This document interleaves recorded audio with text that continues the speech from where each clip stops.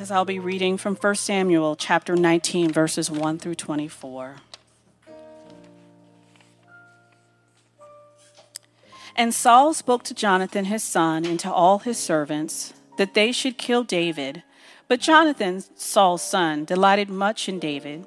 And Jonathan told David, Saul, my father, seeks to kill you. Therefore, be on your guard in the morning, stay in a secret place, and hide yourself. And I will go out and stand beside my father in the field where you are, and I will speak to my father about you. And if I learn anything, I will tell you. And Jonathan spoke well of David to Saul, his father, and said to him, Let not the king sin against his servant David, because he has not sinned against you, and because his deeds have brought good to you. For he took his life in his hand, and he struck down the Philistine, and the Lord worked a great salvation for all Israel. You saw it and rejoiced. Why then will you sin against innocent blood by killing David without cause? And Saul listened to the voice of Jonathan. Saul swore, As the Lord lives, he shall not be put to death. And Jonathan called David, and Jonathan reported to him all these things. And Jonathan brought David to Saul, and he was in his presence as before. And there was a war again, and David went out and fought with the Philistines and struck them with a great blow, so that they fled before him. Then a harmful spirit from the Lord came upon Saul, as he sat in his house with his spear in his hand. And David was playing the lyre, and Saul sought to pin David to the wall with a spear. But he eluded Saul, so that he struck the spear into the wall, and David fled and escaped that night. Saul sent his messengers to David's house to watch him, that he might kill him in the morning. But Michal, David's wife, told him, If you do not escape with your life tonight, tomorrow you will be killed. So Michal let David down through the window, and he fled away and escaped. Michal took an image and laid it on the bed and put a pillow of goat's hair at its head and covered it with the clothes. And when Saul sent messengers to David, she said, He is sick. And then Saul sent the messengers to see David, saying, Bring him up to me in the bed, that I may kill him. And when the messengers came in, behold, the image was in the bed with the pillow of goat's hair at its head. Saul said to Michal, Why have you deceived me thus, and let my enemy go, so that he has escaped? And Michal answered Saul, He said to me, Let me go. Why should I kill you? Now David fled and escaped, and he came to Samuel at Ramah, and told him all that Saul had done to him. And he and Samuel went and lived at Naioth. And it was told Saul, Behold, David is at Naioth in Ramah.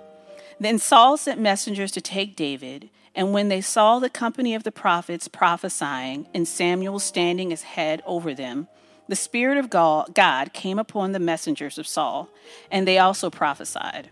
When it was told Saul, he sent other messengers, and they also prophesied.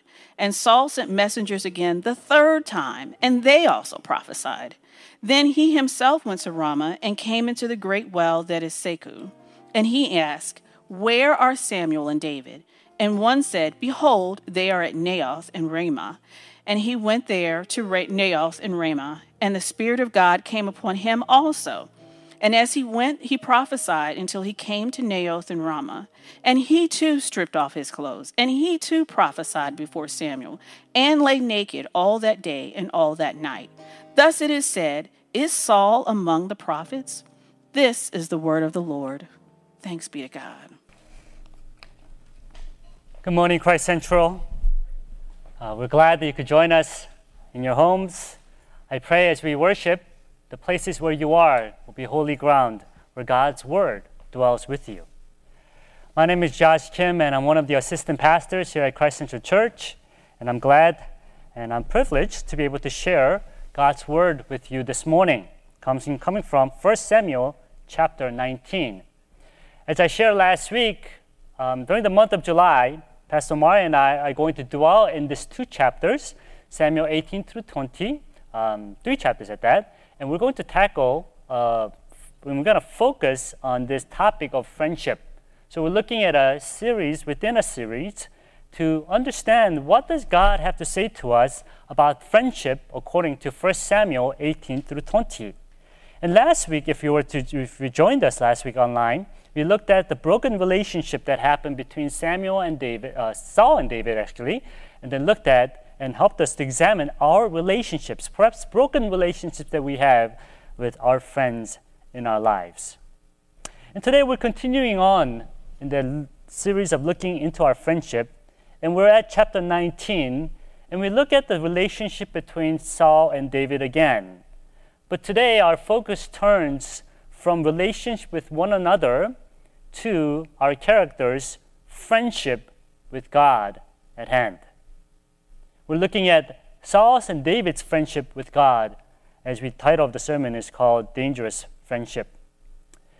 One of the most devastating impacts of COVID-19, besides the loss of life that is devastating as it is for many of us in our country at large, we also have many that have lost jobs during this time.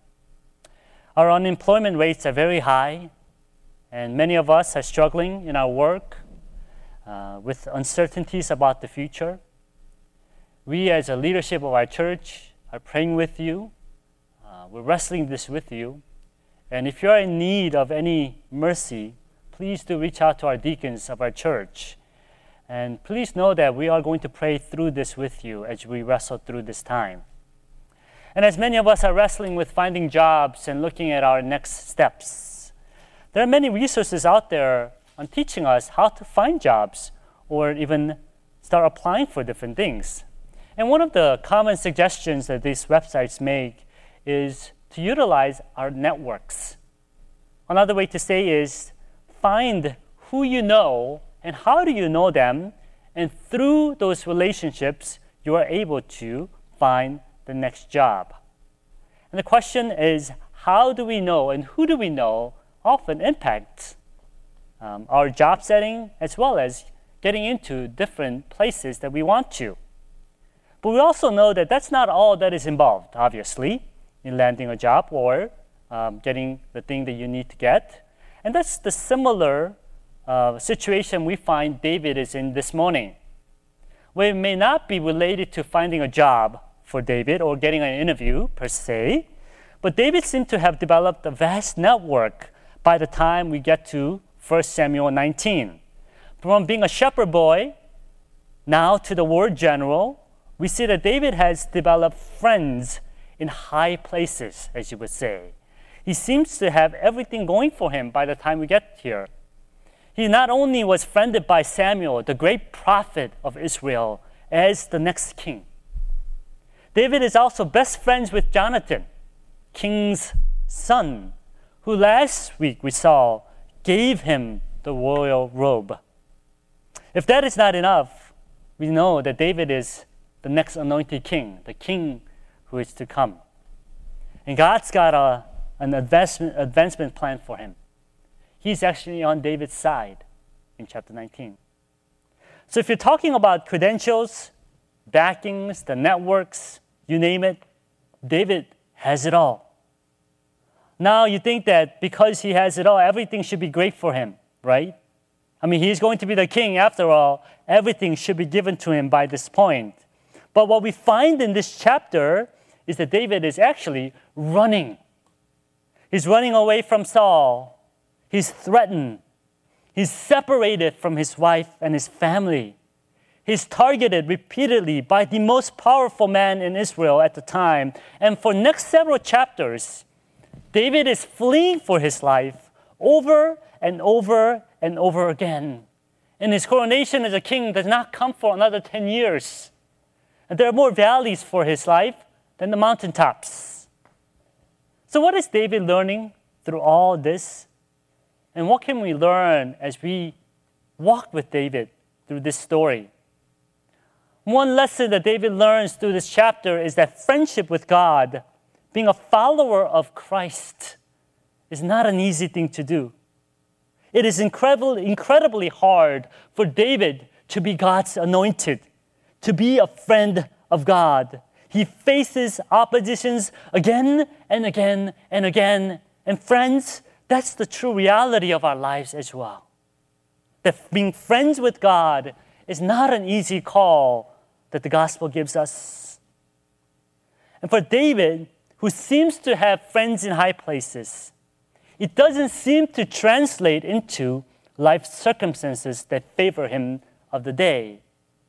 But another lesson David learns, despite the fact that friendship with God is very difficult, he also learns through this chapter that God's protection, God's guidance, God's providence for him goes beyond himself, and friendship with God is absolutely worth it for him.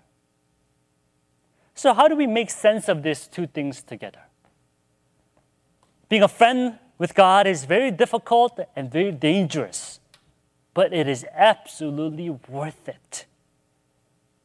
So how do we mash this together and go forward in our relationship, in our friendship with God? What do you cling on to? What hope is there for us in chapter 19? 3 things we're going to look at this morning. Friendship with God is pricey. Friendship with God is unpredictable.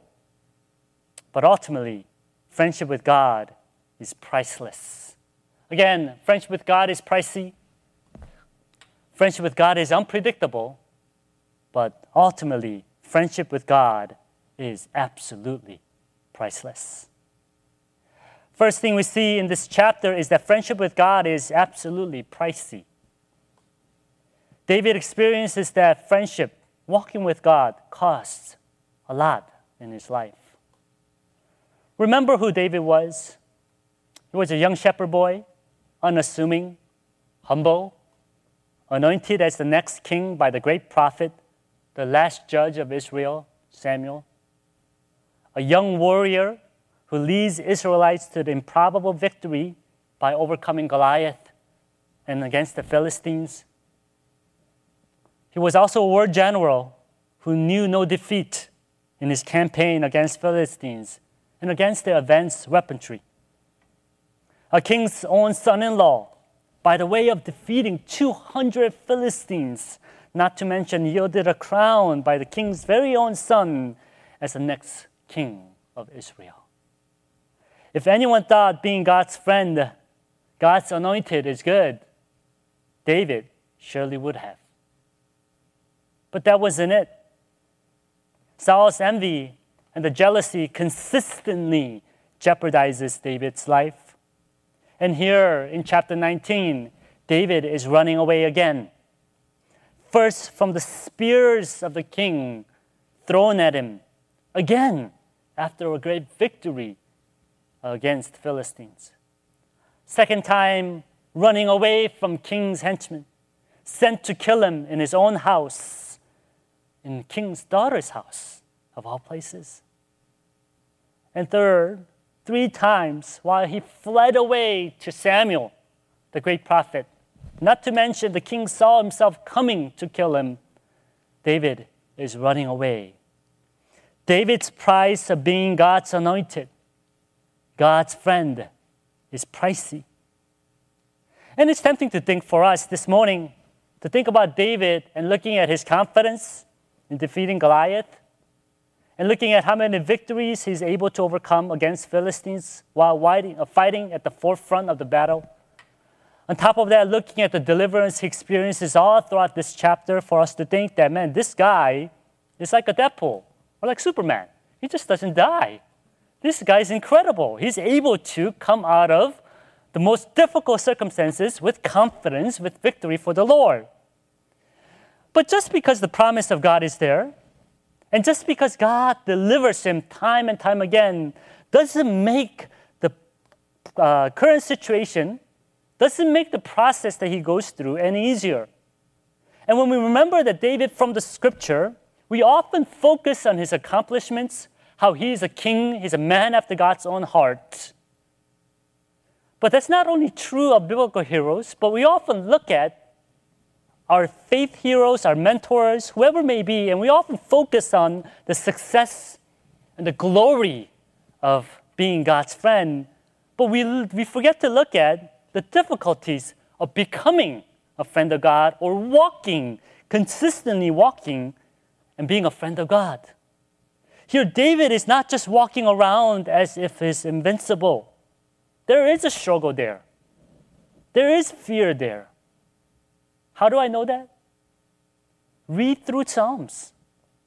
Book of Psalms, most of what David wrote, especially during troubled times, we read his heart struggle. You'll find the man wrestling in our current circumstances, crying out to the Lord in lament, asking for God's deliverance, and ultimately finding God in it. And throughout 1 Samuel, for next 10 years, friends, next 10 years, David learns to trust in God. He learns to trust in God's protection and God's promise, all the while learning to count the cost of what it means to be God's anointed, God's friend. And I believe David isn't the only one who experiences the costliness of friendship in this chapter. We also see the cost that Jonathan and Michal, or Michael, however you want to read her name, pays in this story. Michal is a bit of a more complicated character, as we see her involvement with the household idols here, as well as how he deceives her father, and how she despises dancing David later in chapters. But the imagery of Michal in deceiving the father brings back memories of another important woman in the scripture, yet flawed. And Rachel, if you recall, also deceives her father Laban in the process as well. But especially for Jonathan, the scripture is much more clear on the costly price of standing with the Lord's anointed, standing with David. And I'm not just talking about him giving up his throne, giving up his place to David as a king. His friendship with David costs him a lot more, including his relationship with the Father. The verses that we read from verses 1 through 6 of this chapter talks about how Jonathan goes out of his way to talk to his father of keeping David alive. It says, and Jonathan told David, Saul, my father, seeks to kill you. Therefore, be on your guard in the morning. Stay in a secret place and hide yourself. And I will go out and stand beside my father in the field where you are. And I will speak to my father about you. And if I learn anything, I will tell you. And in these 6 verses that we read, we see the repeated emphasis the author makes. It says, Saul's son. And Jonathan keeps on referring to Saul as my father, my father, my father. The reason why is as flawed as his father is, we see Jonathan still fighting alongside his flawed father, fallen king, until the day he dies. There's a strong relationship, affection between Saul and Jonathan. Jonathan did not simply despise Saul for failing to see David as the next king. Yes, he stood up for David, but his love and affection for his father was strong. But despite this strong relationship, Jonathan places his friendship with David, his friendship with the Lord's anointed, above his relationship with his father. Here we see what Jesus spoke of in Luke chapter 12. There will be a division of father against son, father against daughter, because again, relationship with God must take precedent over even that of our family. Do you catch that, friends?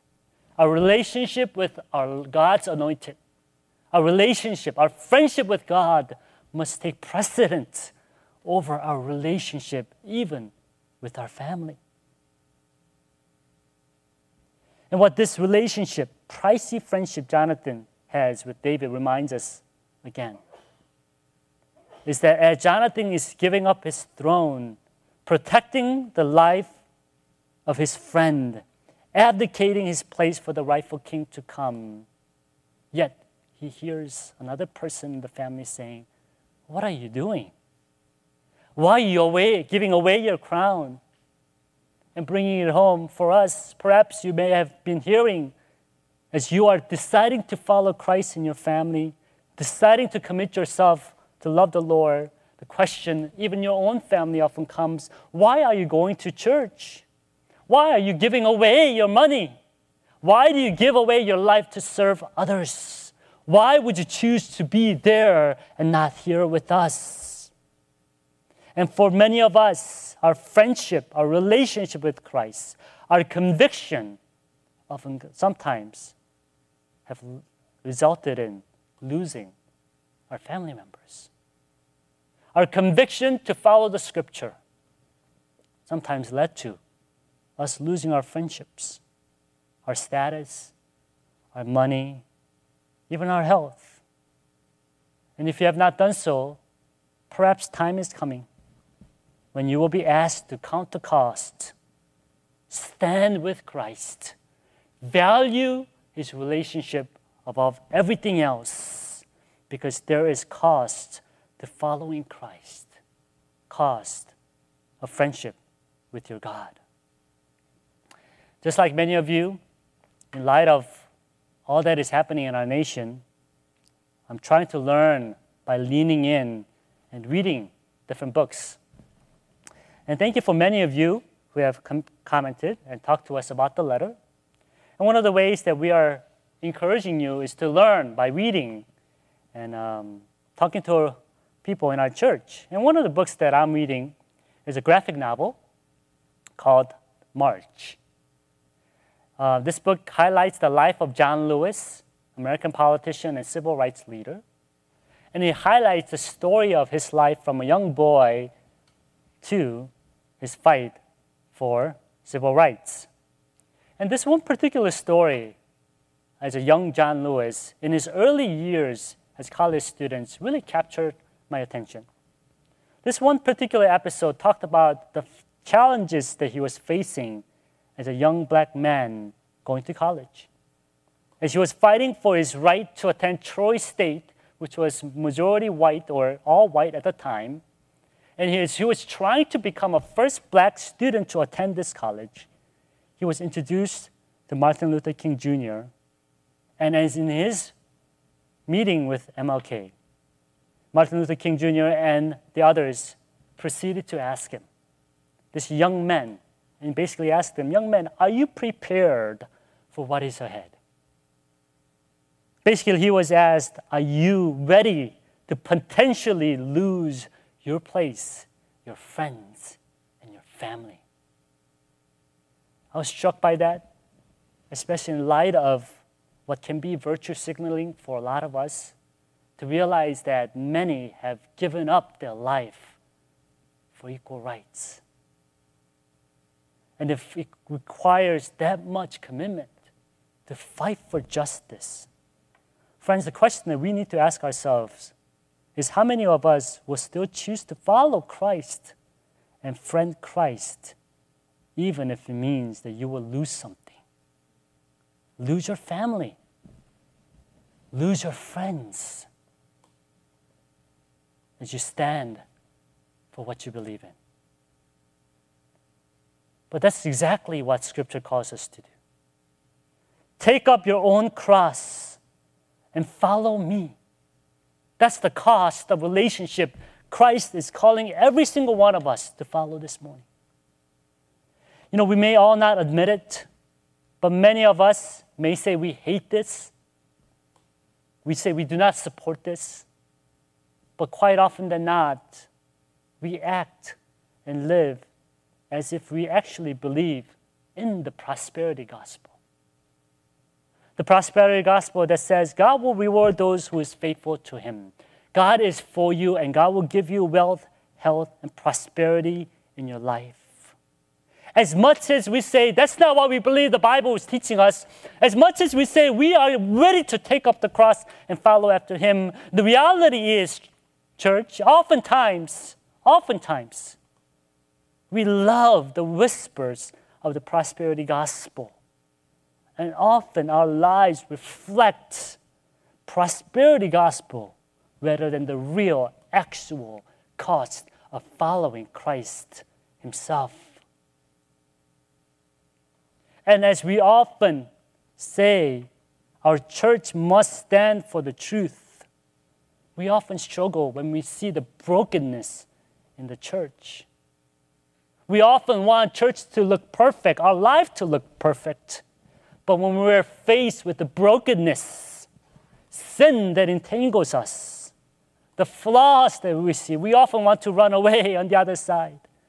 Friends, I invite you to embrace our brokenness because that's a sign that we are walking with Christ. A church cannot be perfect because more closer the church gets to Christ, more exposed we will be in our sin. And what we're called to do is to count the cost, to be embraced by the grace of the Lord, denounce prosperity gospel, and hold on to the cost of following Christ. Because again, Christ is absolutely worth it. That's what we find in parables in Matthew chapter 13, of the treasure and the pearl. Here Jonathan sees who David is, what God is doing.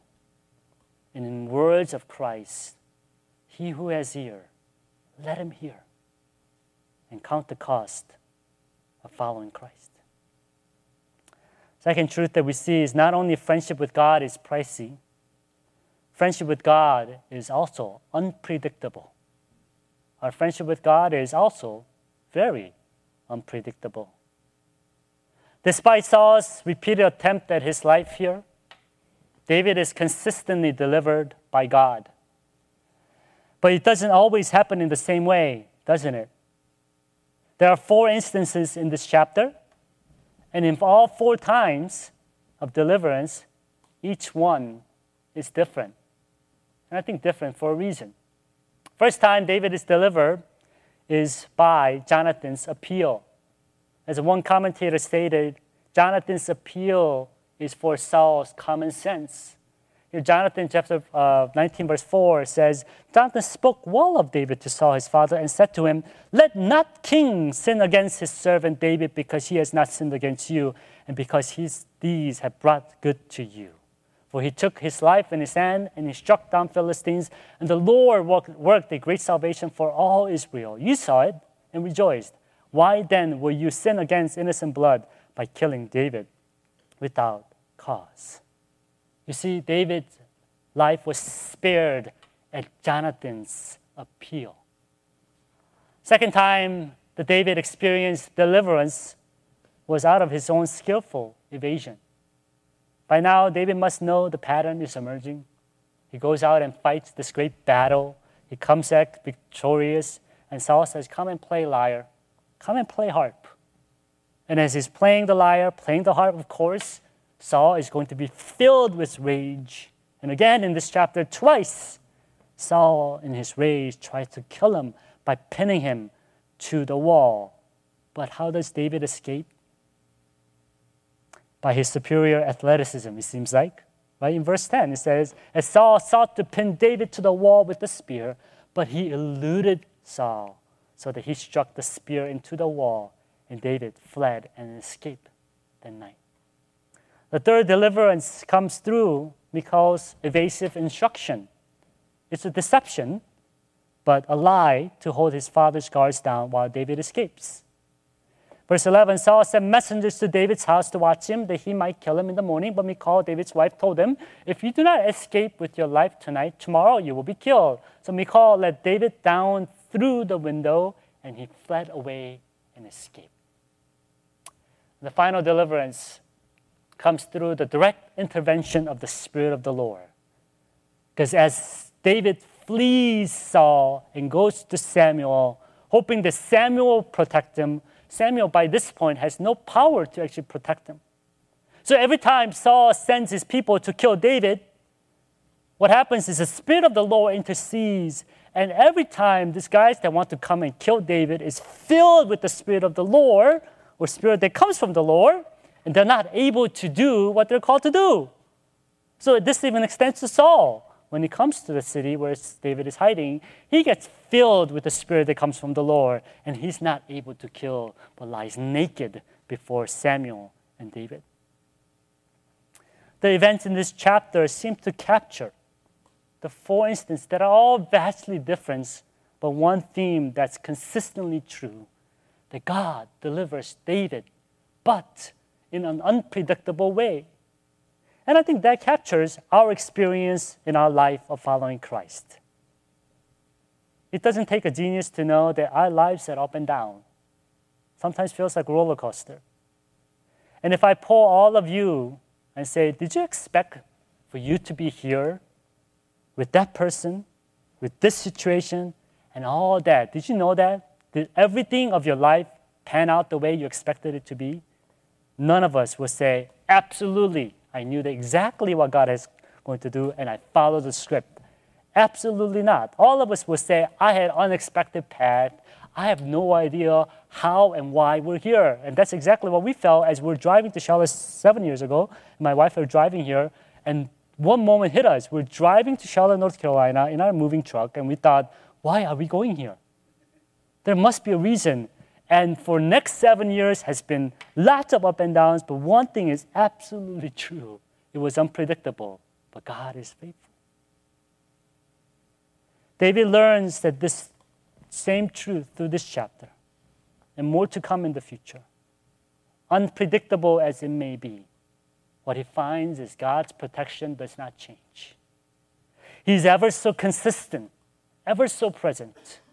Although it may be all different format and the ways that sometimes you can see very clearly in the case of Spirit of God filling the people. It may be through a friend that speaks to you. It may be through a prayer that gets answered. It may be through your own wisdom that God bestows upon you. Time and time again, one truth is God is faithful and God delivers. God is with his friend.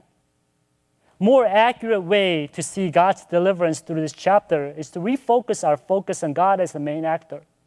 To see that God spoke through Jonathan to skillfully calm Saul's anger. God makes spear miss David twice. Perhaps it's not his superior athleticism. God uses even the lie and the idol of Michal, even the idols and the lies, so that David can escape. And surely, God shows up with the spirit, not even a finger of Saul, and Saul's men can be laid on David. And friends, that is grace. That is our hope. And that is the gospel truth. And this is the testimony of grace of our God. And the amazing grace that you and I speak of, although that we may run away, we may turn left and right, we may make consistent mistakes, we may fall down, we may face foes that are greater than us than we could ever imagine, when the circumstances that seems overwhelming for us, even when there's an army behind us and there's a vast ocean in front of us. Our God, church, our God, friends, our Savior makes a way. He never fails to show up. And it may not be the way you and I expected or even wanted. It may not even be the way that you and I would picture it to be. But in His divine sovereign plan, it is good and perfect. As Romans 8:28 reminds us, and we know that for those who love God, all things work together for good for those who are called according to His purpose. And friends, do you believe in this truth in your life? That means even through the valleys of shadow of death, even through as you count the cost of living for Christ, even as you lose friends and family at times, even as we face COVID-19 and racial injustice of the day, our God is still at work in our lives. And He is still working for your good, for His perfect plan and purpose. God will never leave us nor forsake us. And even when you and I do not realize it, the promise says God is with us. He will show up. He has done the work. He is doing the work. And He will ultimately fulfill the work that He has called you to be. And the glory of the Lord, no matter how many times we try to push back at it, Christ is coming back. And the glory of the Lord will be revealed once and for all, even through an unpredictable life that we live. God is victorious in the end. One of my all-time favorite scenes out of Chronicles of Narnia is when one of the main characters, Lucy, asks Mr. Beaver about mighty Aslan that she hears about so often. Lucy asked if King Aslan, representing God, is safe, as a young girl might ask. And Mr. Beaver said, safe? Of course he is not safe, but he is good. He is the king. Friends, just like we sang this morning, he is our good, good Father who leads us, who loves us, who protects us, who guides us. Unpredictable? Absolutely. At times downright frightening and dangerous? Absolutely. At times seem like he's not there? Absolutely. But we also see our friendship with God provides protection, guidance, the presence like none other. Because our friendship with God is pricey, unpredictable, but ultimately it's priceless for us. Finally, we see that friendship with God is priceless. We briefly touched upon this before, but this chapter ends with one of the most confusing, yet the most powerful imagery of those who oppose God's anointed. Those who stand against God will face this kind of end. Verse 21, it says, when it was told to Saul, he sent other messengers, and they also prophesied. And Saul sent messengers again the third time, and they also prophesied. Verse 22, then he himself went down to Ramah and came to the great well that is in Secu, and he asked, where are Samuel and David? And one said, behold, they are in Naioth the Ramah. And he went there to Naioth in Ramah, and the Spirit of God came upon him also. And as he went, he prophesied until he came to Naioth in Ramah, and he too stripped off his clothes, and he too prophesied before Samuel, and lay naked all the day and all the night. Thus it is said, is Saul also among the prophets. Saul here has another experience of the Spirit overtaking him. Remember the first time? This was when he was being ordained as a king of Israel in chapter 10. In chapter 10, after meeting with Samuel, Saul came to Gibeah, and behold, a group of prophets met him, and the Spirit of God rushed upon him, it says, and he prophesied among them. And when all who knew him previously saw how he prophesied with prophets, the people said to one another, what has come over the son of Kish? Is Saul also among the prophets? In chapter 10, verse 11.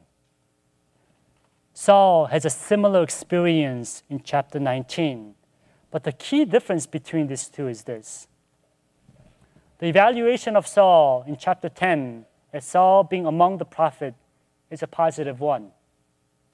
An unassuming young king counted among God's prophet. But when we get to chapter 19, we find complete opposite. Saul, bloodthirsty king, opposing God's anointed. How dare does he come among God's prophet? Some commentators even speak of this overtaking of the Spirit here on Saul and Saul's men to the evil spirit overtaking them, because the word prophesy here is again the same word that's used for raving in anger in chapter 18, verse 10. So it could be said, Saul and his men was overtaken by the Spirit of the Lord in his sin and his raving, but not able to harm Lord's anointed. And whatever spirit it may be, one thing again is absolutely clear. Saul is powerless before Samuel and David. Saul, no matter how much power and authority he might have in this world, stands absolutely powerless before God's anointed. But rather than submitting under the absolute authority as a young and humble Saul in chapter 10, here in chapter 19, Saul is fighting, raving in evil spirit, overwhelmed by the Spirit coming from the Lord, and still stands in direct opposition to what God is doing. Friend, here's a gospel warning for all of us. Saul is a picture of what happens to you and I if we stand opposed to what God is doing. As we stand opposed to God's plan, it is not only a warning of the present moment, but the eternity that is to come. In our anger, God gives us up in anger, and we are shaking our fist at God as we stand opposed to God's anointed. And we noted that before, anointed King David is the type, meaning he pictures for us the ultimate anointed king that is to come. And we see that again, the Christ our Savior is God's ultimate anointed. So to stand against David, as Saul represents in this chapter, is to picture for us who we can be, who we are if we stand opposed to ultimate God's anointed. And in book of Revelation, Jesus is called the Lord of Lords and King of Kings. He stands above all. He's to be worshipped above all. And if you are in direct opposition of God's anointed in this morning, if you stand in opposition to God's anointed this morning, this is not only the warning of your imminent judgment, imminent anger, they often feed into your hearts, imminent pride that drives you away from people. But it is also warning against eternal judgment that is to come before you. If you stand opposed to God's anointed, the eternal judgment will come before you. And did you notice that small detail in verse 24? Verse 24 says, and he too, Saul, stripped off his clothes. Did you catch that? Yes, Saul lays naked before prophet Samuel.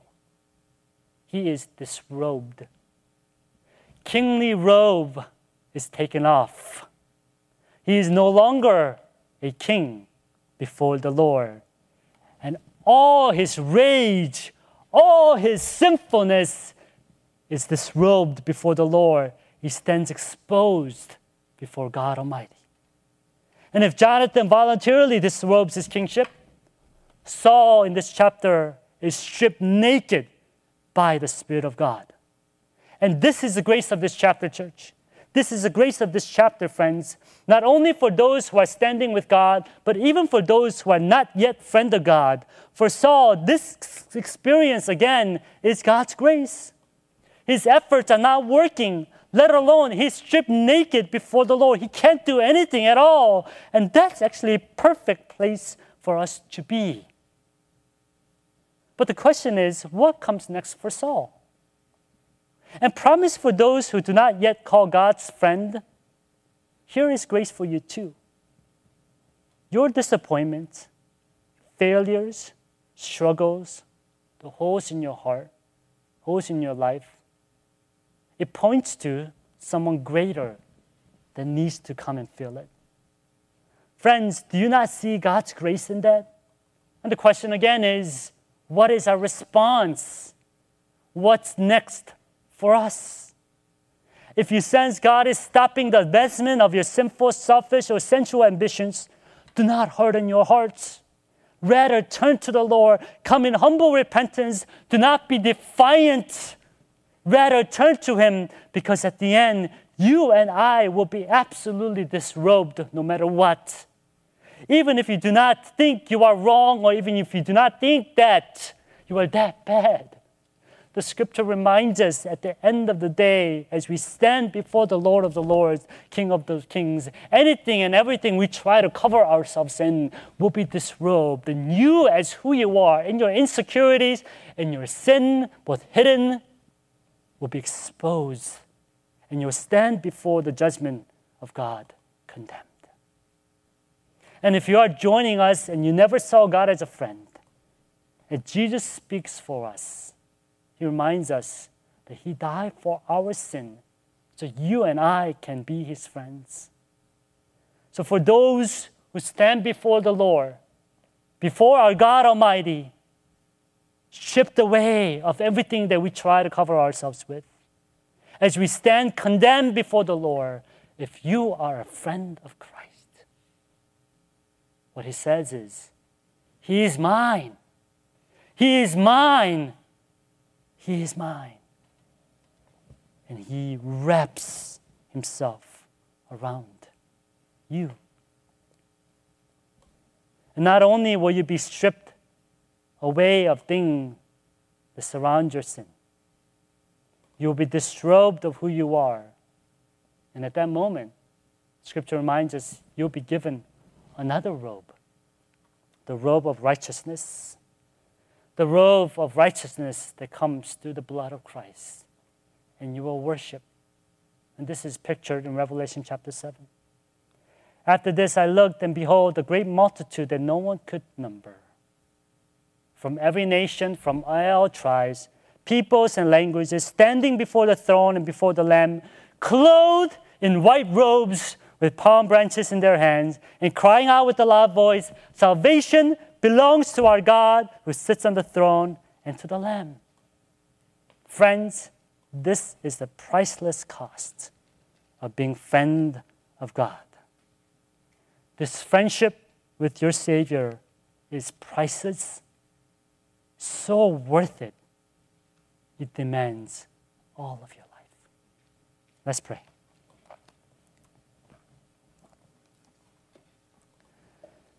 Let's pray, and let's commit ourselves to the Lord again. For those of us who have relationship with Christ, have you counted your costs lately? Are you really living in the light of the gospel truth that calls us to take our cross and follow Him? Or have you given into the lies of the prosperity gospel? And for those of us who have not called Christ our friend, as Saul pictures for us what the judgment day looks like, do you not wish to be called His friend?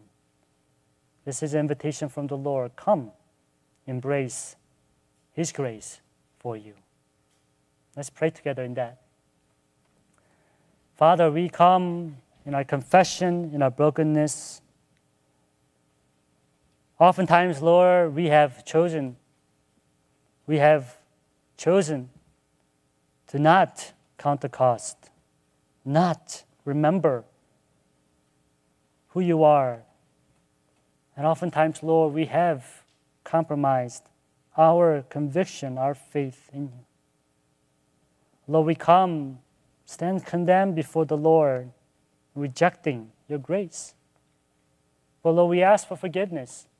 We ask for your grace to cover us again, to stand before you, to be embraced by our Savior that says, "You are mine, this is my child," and His robe of righteousness given unto us. We pray that be true for all of us. And for those who do not know you, pray that that offer of grace will come alive in their hearts this morning. We thank you, Lord. In Jesus' name we pray. Amen.